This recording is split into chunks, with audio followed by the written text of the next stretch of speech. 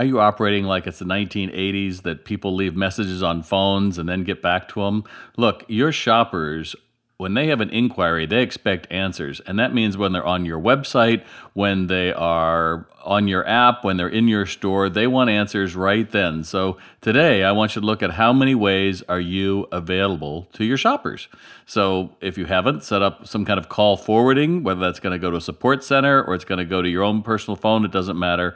You want to answer questions.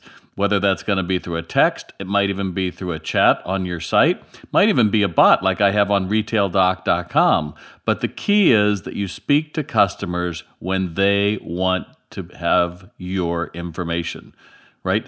When you get an inquiry, that should be a chance to say, hey, I have a chance to make a sale. So make sure they can greet you and don't make them wait, because you know what? The next person that answers their inquiry gets the sale.